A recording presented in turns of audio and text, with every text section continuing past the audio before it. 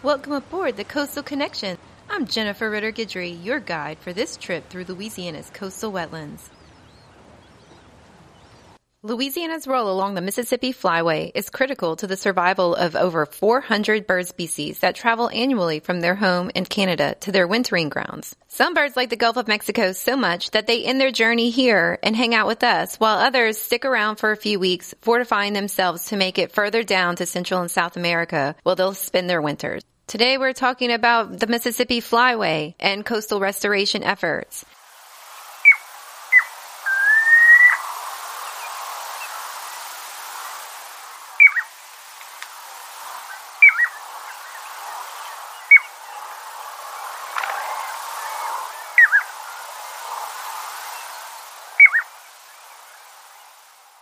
Okay.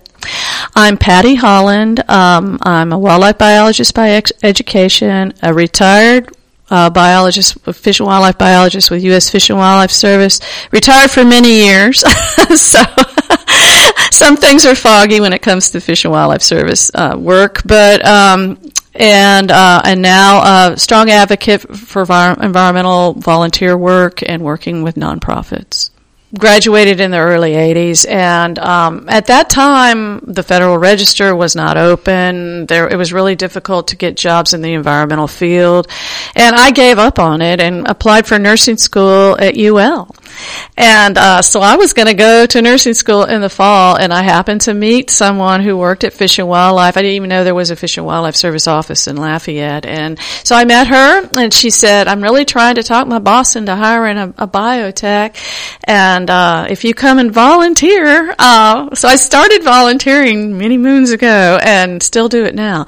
But so I volunteered for, like 6 weeks, and then they liked what I did, so they hired me on, and 31 years later, I retired from that same office. So wow. I liked it. They liked me.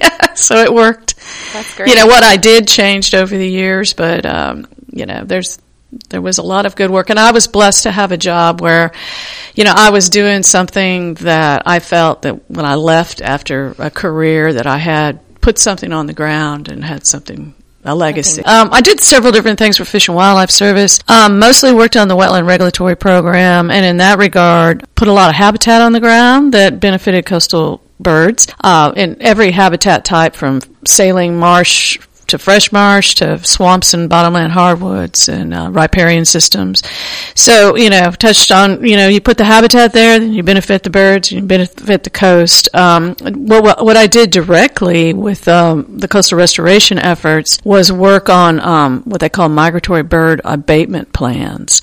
And so if, like down on the coast on the beaches, when there was a lot of beach restoration projects the coastal restoration is doing, which is wonderful.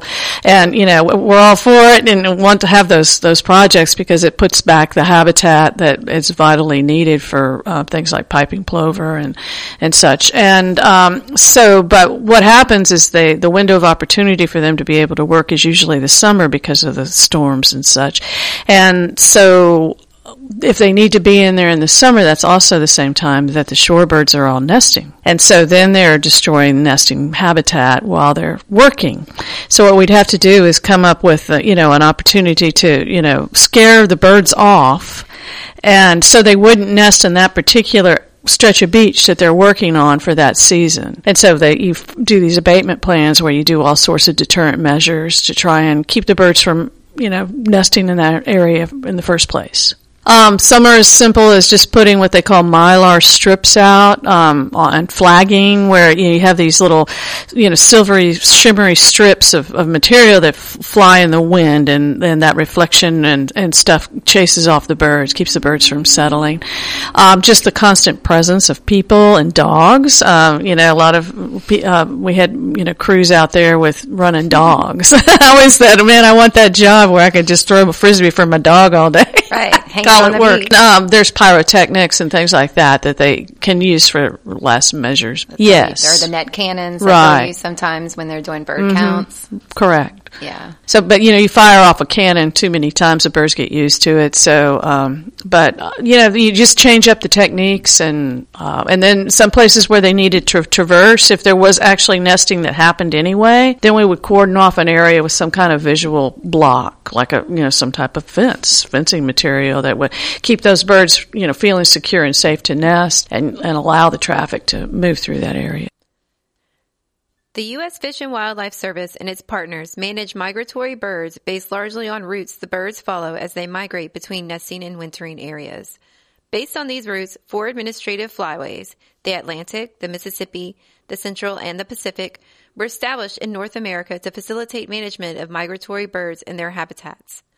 Administratively, the Mississippi Flyway is composed of the states of Alabama, Arkansas, Indiana, Illinois, Iowa, Kentucky, Louisiana, Michigan, Minnesota, Mississippi, Missouri, Ohio, Tennessee, and Wisconsin, as well as the Canadian provinces of Saskatchewan, Manitoba, and Ontario. The Mississippi Flyway Council was organized in 1952 and contains representatives, usually agency administrators, from these state agencies and often provincial representatives from Saskatchewan, Manitoba, and Ontario. They have management responsibility for migratory bird resources within the Flyway. The council was established to coordinate the management of migratory game birds in the Mississippi Flyway and to promote those activities of its members that serve the long-term benefit to the resources in the Flyway as a whole. In addition, the Council provides a point of contact for the Fish and Wildlife Service for the purpose of coordinating federal, state, and provincial management activities, providing advice to the service on long-term and short-term migratory bird management needs of the Flyway, including the establishment of harvest regulations so that the welfare of these resources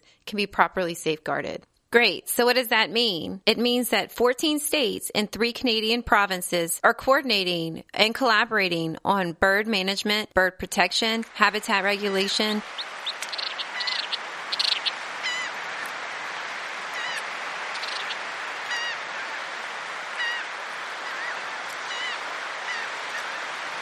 Okay, well, the predominant bird species that nest down there are plovers and least terns. And so you'll have Wilson's plovers and snowy plovers and least terns, and And the plover is listed as endangered, is that correct? Yeah, the piping plover. The piping plover, just that one. Now, the piping plover is just a wintering species in Louisiana, so they're not here during the summertime. They're not one of the nesters, but, we do have other species that nest. Okay. So Coastal Restoration's been doing a lot of projects, like in the Barataria Basin.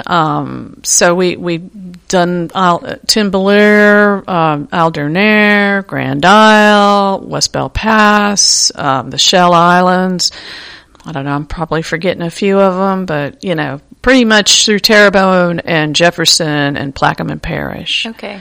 And then also on the west. So there was some work around Rockefeller and Holly Beach. So between those areas. During my career, which is 31 years with Fish and Wildlife Service, I saw, a lot of coastal land loss. It was very evident. Several of my projects, habitats that we were really worried about impacting, by the time the project went through, the habitat was gone. I mean, it's very visible. And on these beach fronts and coastal fronts, every time we got a large storm, any type of major hurricane coming through, you could see shoreline retreat, was Caminota Pass, and, cause there was just a lot of bird, activity in that area, and, Elmer's Island in that area. It was successful in that, there were birds there, established birds there, and, we had to, do a pretty active abatement procedure in those areas and stay on top of it. And, there were some nesting that occurred, but very minimal, kept it down to a manageable level. Those projects, they take, 1 season or 2 seasons to carry those projects through. So they were able to make it happen and continue the work. And the birds would return to these areas? Oh, yes. In fact, after they create the habitat, it's like perfect habitat. It takes it might take a year or two, a few years for the prey species to go into that new sand material. But then once that happens, and it didn't really take that long, a season or two, and then it's prime habitat for nesting. there's saltwater intrusion happening and basically a migration of marsh. Not only do we have marsh loss, but we have marsh migration. So the salinity regimes are going uphill, with the loss of marsh. And so what's really getting squeezed out are our fresh marsh systems, our intermediate and fresh marsh systems. And you can only have marsh up to a certain point, and then your substrate changes. And so then you lose that. And we're really losing a lot of our fresh swamp, too, and the habitat, and that's a coastal system as well. So the fresh swamps is a vital coastal system because those swamps and those forests provide, storm surge protection. That the marsh is good at that too, but the woody vegetation takes the wind down and provides that storm surge and wind protection element. And so we're losing that, and that's getting squeezed. And so the swamps and the fresh marshes can't really move uphill. So the intermediate, the saline marshes are moving up and migrating up and then squeezing out the fresh swamp and fresh marsh. So what do we do about that?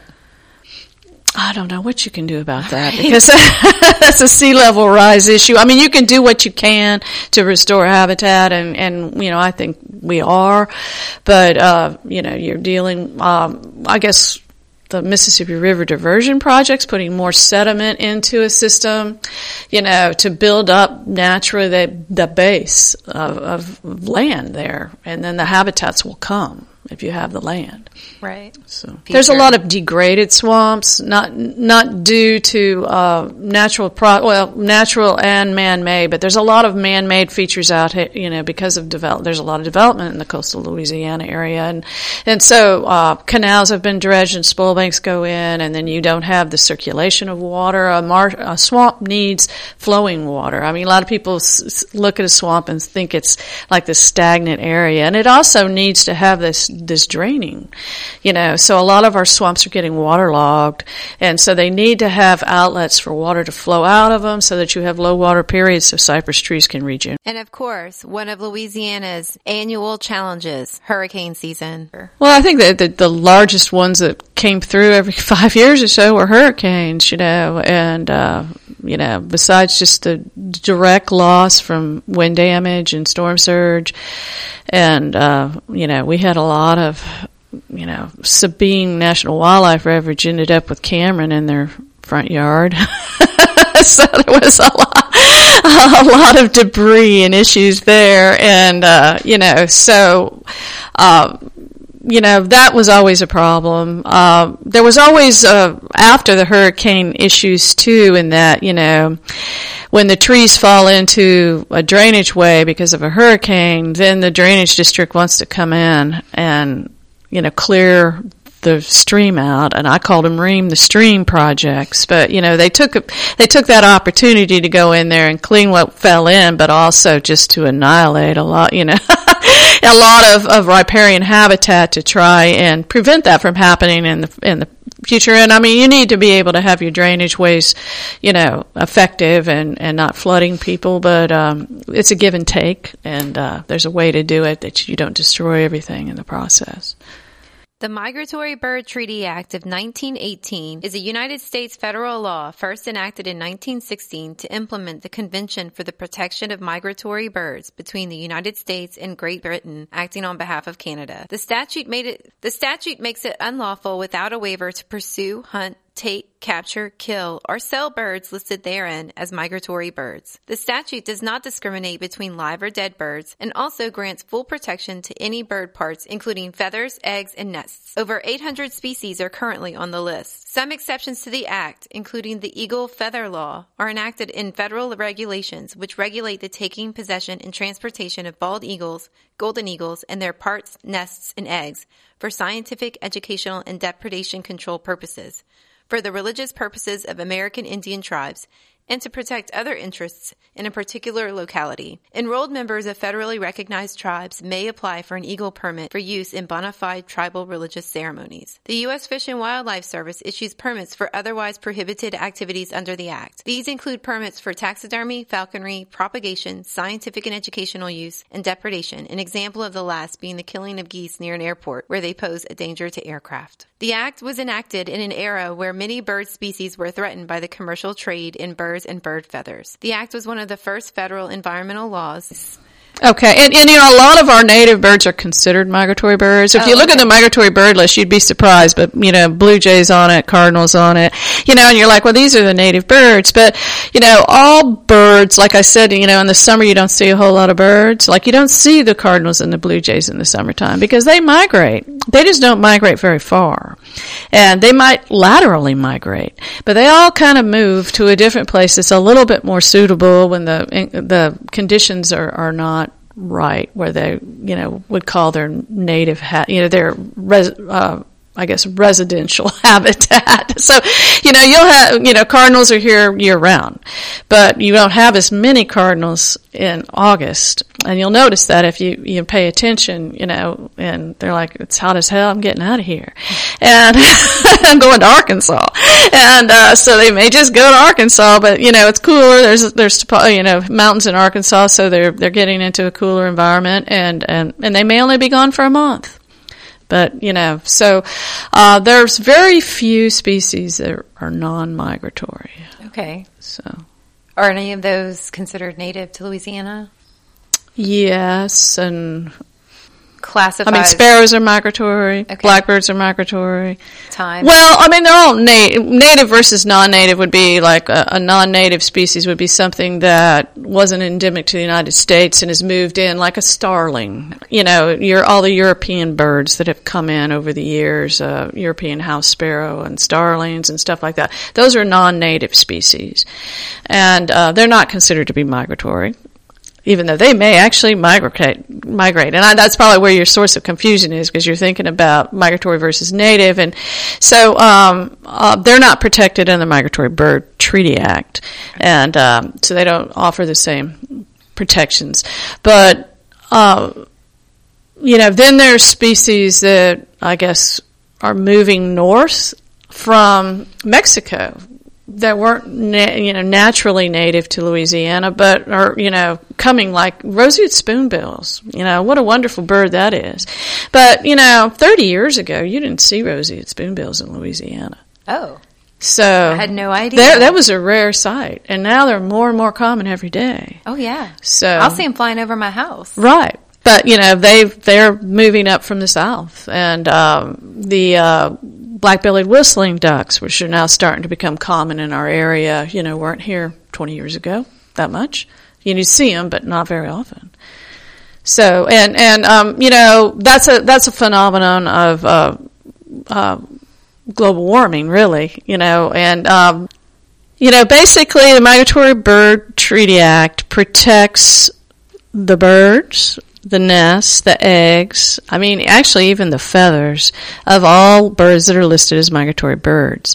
So you cannot have any of that in your possession unless it's permitted.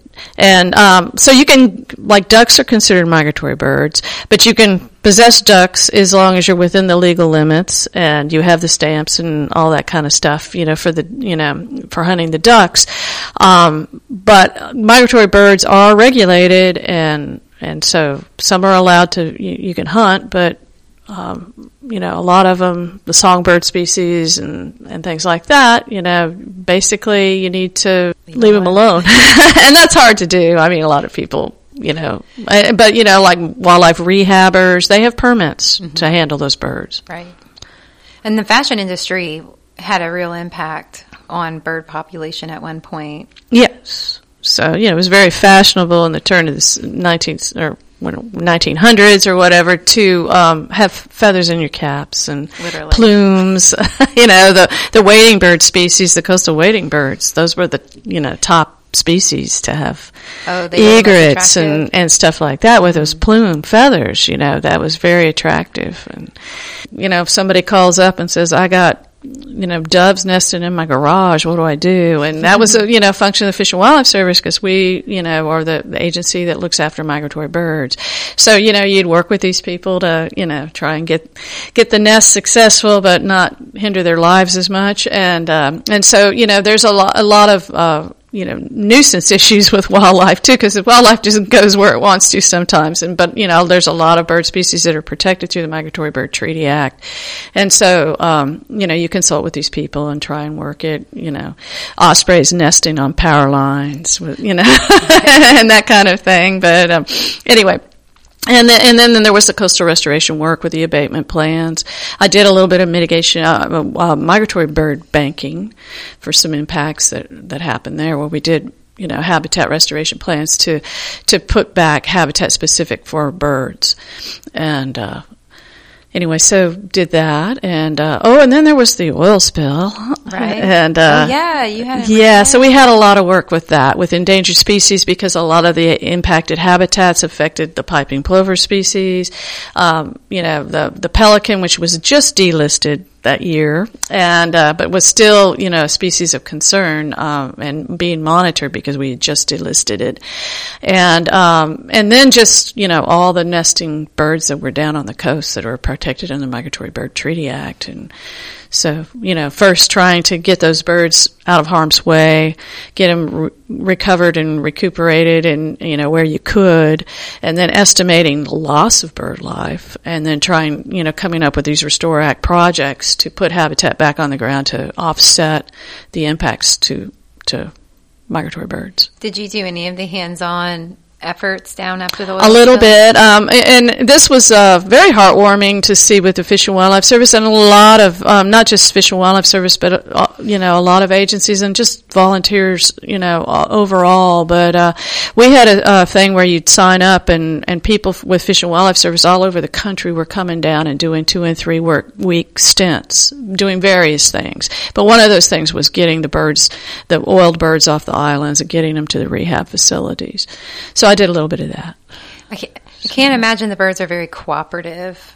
When they get to that point, they're just... Yeah, a lot of times they were just floating lethargically in the water, not able to take off the water. So you just go in the boat and net them. Okay, well, with Fish and Wildlife Service, I worked primarily the Wetland Regulatory Program with the Corps of Engineers, the Coastal DNR, Coastal Management Division.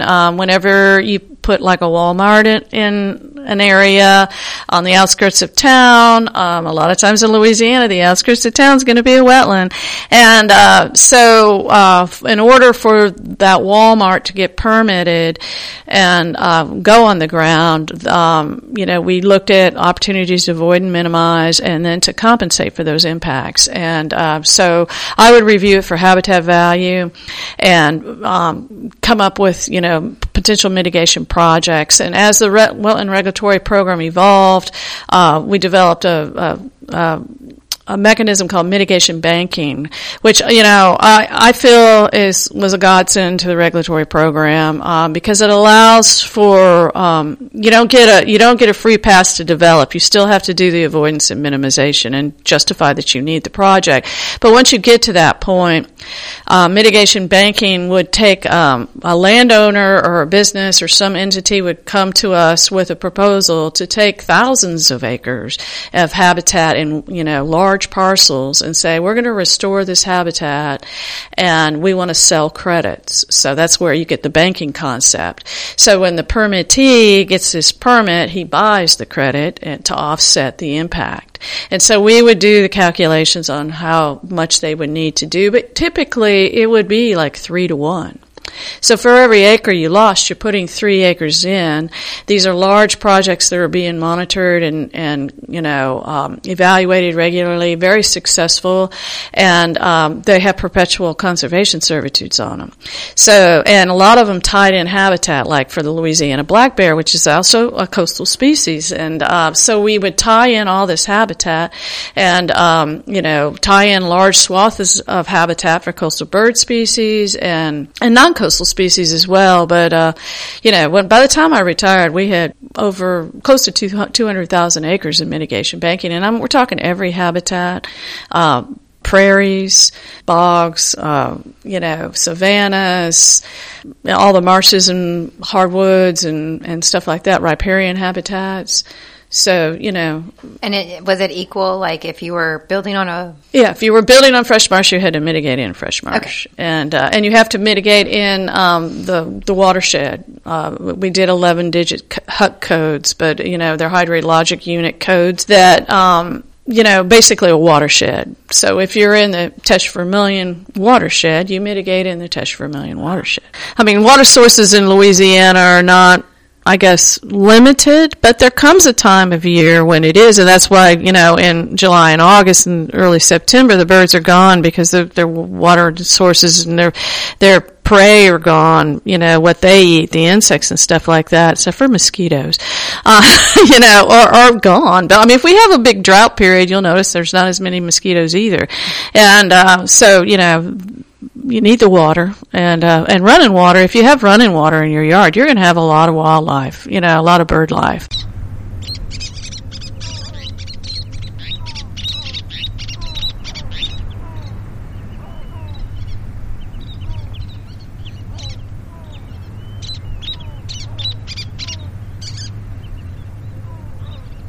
That's hard. I like the least terns. They're very vocal and, just out there. They're easy to spot. They're always swooping around and stuff like that. But the plovers are so cute, too. I mean, all the plover species are very cute. They're like little chicks running around on the beach. And they nest on the sand, right? They nest right on the sand. And it's amazing how they can just nest out there in the open and you still don't see their nest. Grand Isle's a treasure, not only for fishing but for birding, and it's making me very happy to see all the work that's been done in that area to fulfill that coast and restore it and keep that birding industry, because it is an industry. I mean, people come from all over the world to go to Grand Isle to bird. Let's say that most of the time in Louisiana is pretty good. I mean, you've got the 2 migration seasons, and those are phenomenal if you go to the right places. Go to the coastal areas where the fallouts are occurring, and you don't have to even take binoculars. You can just walk around and birds are 5 feet away from you. So going to Grand Isle during a fallout situation is really cool, and down at Pevido and Cameron Parish, and we have the sanctuaries and places to go. And so that is cool. I like winter birding in Louisiana because we have a mild winter and a lot of species come down here and bird in the wintertime, and we have lots of species. I'd say the only time that's really not good is the dog days of summer, because the birds, they can take flight and leave, and they do. So just like we all go up north and get out of Louisiana, the birds do too. You actually don't even need a real expensive pair of binoculars. There's binoculars out there in the $200 range that are good enough, for backyard birding and stuff like that. And as you advance, you need a bird guide. That's the number one thing. And you need a bird guide. There's bird guides that are more suited to beginning birders. I had a golden guide. That was my first guide, but it needs to have a range map, because so many birds, you'll see it and you think you have it, and it's a species that's in Canada, It's like, okay, you rule that out right on. So you look at the, range real quick and find out, well, that bird won't be here. A lot of birds, like I said, are here in the winter, but they're not here in the summer. So that rules out a lot of things. And there's a online ID source called Merlin that's really good. And, you can sign up for that, and, let's say you're seeing a cardinal for the first time. And people in California don't have cardinals, by the way. And so, when a Californian comes to Louisiana and sees a cardinal for the first time, it's amazing. So they're east of the Rockies. And, they'll go, what is that red bird? And so you say,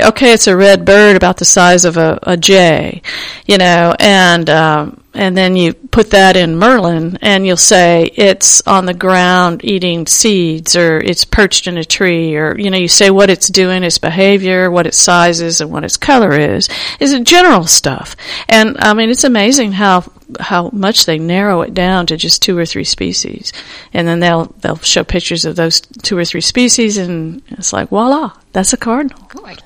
Well, I went to Costa Rica about 6 months, this last year, and I got 140 new species on my life list. So that was amazing. So I can't remember the last Louisiana live, but yeah, birders were funny creatures. But we create a lot of lists. So I have the life list, which I'm pretty bad at putting in, but then there's the yard list, and I live on 20 acres, so my yard list is pretty extensive. But this last year on my yard list, I got swallowtail kite and bald eagle.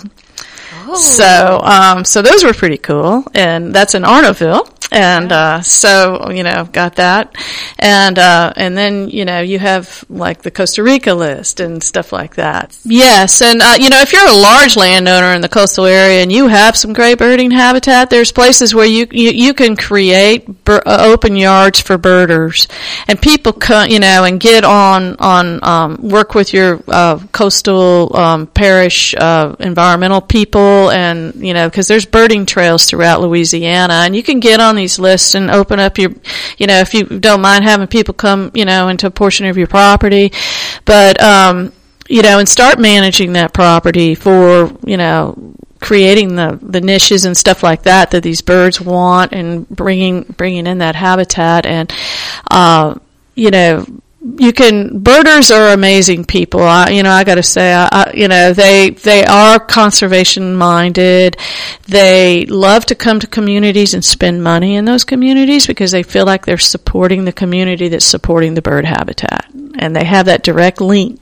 Cameron Parish is a good example of a parish that's kind of opened their doors up to birders. And, we're a bird friendly yard. Come stay at our hotel. We have guides for birders and things like that. And so there is an economic opportunity with the birding. Absolutely. Folks. Yeah. And here again, birding equipment and stuff, a lot of birders buy passes to wildlife management areas, and all that money goes to conservation.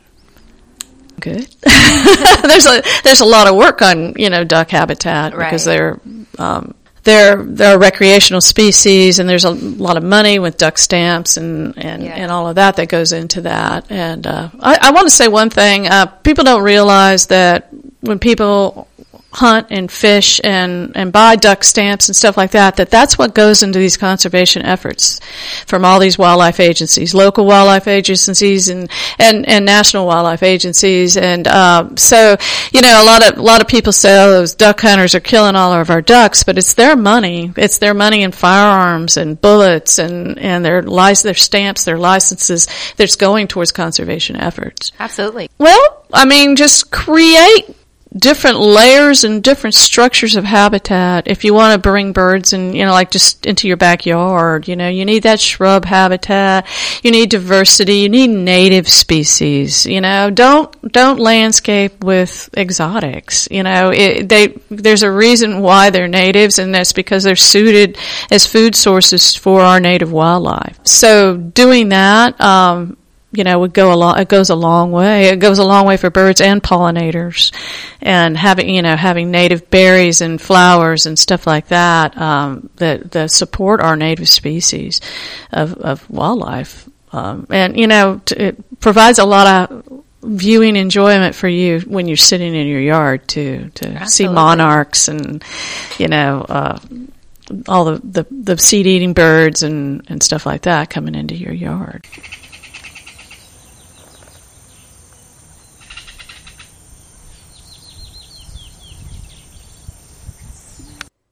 I ended the interview with Patty by asking her what her favorite bird of all time was, and recollected a story that she'd once told me that the red-winged blackbird was her favorite bird. Turns out my memory was faulty, or maybe she's changed her mind, or maybe she can't make up her mind and pick just one favorite bird. I probably did tell you red-winged blackbird story because the female red-winged blackbird is overlooked. Everybody, has this concept of a male blackbird, and he's got this, red epaulette, and he's very striking. But you see these female blackbirds go by, and you're just like, oh, it's just a blackbird. And one of my first birding trips when I really got started into birding, which it was not until I was 38. So even though I was a wildlife biology major, and I dabbled around it when I was in college, I didn't start birding until I met some girlfriends that were interested in it, and we went down on a coastal migration trip and saw all the warblers coming in and everything. But I saw this one bird in this tree that was strikingly beautiful, and it had all this streaking and stuff, very subtle streaking. But if you really look at a female red-winged blackbird, there's a lot of pattern to them and a lot of beauty in that bird. But I got to say, my favorite bird is probably the kingfisher. Oh, yeah? And I like a kingfisher. They're rowdy and assertive, and This totally makes sense. And they're very successful fishermen and fisher ladies, and fisher chicks. But they're very visible and very apparent when they're here, and they come in the winter, and when everything's dull in the winter, and when you've got this kingfisher out there, doing its thing, it's striking.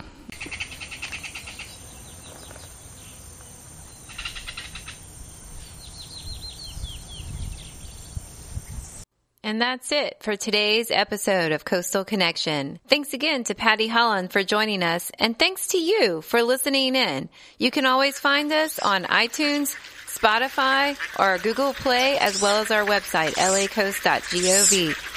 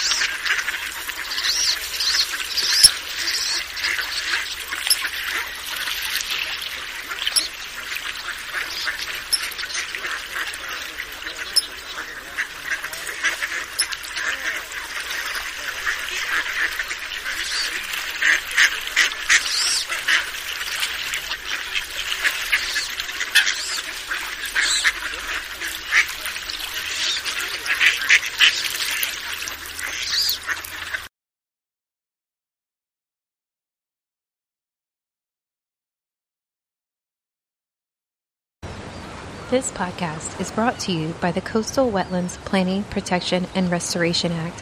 The QIPRA program is a federal legislation program enacted in 1990 designed to identify, prepare, and fund construction of coastal wetlands restoration projects. Since its inception, over 200 coastal restoration or protection projects have been authorized. For more information about the QIPRA program, find us online at lacoast.gov, become our friend on Facebook, or follow along in our Instagram adventures at QIPRA_outreach. We want to know what you're thinking. What are your questions and concerns about the coastal wetlands of Louisiana? Drop us a line on social media or email us directly at cwppra@gmail.com. The views and opinions expressed on this or any program on AOC Podcast Network do not reflect the views and opinions of Lafayette Consolidated Government, Cox Communications, LUS Fiber, AOC Community Media, its board of directors, or its staff. To learn more about becoming a community media producer, visit us on the web at aocinc.org.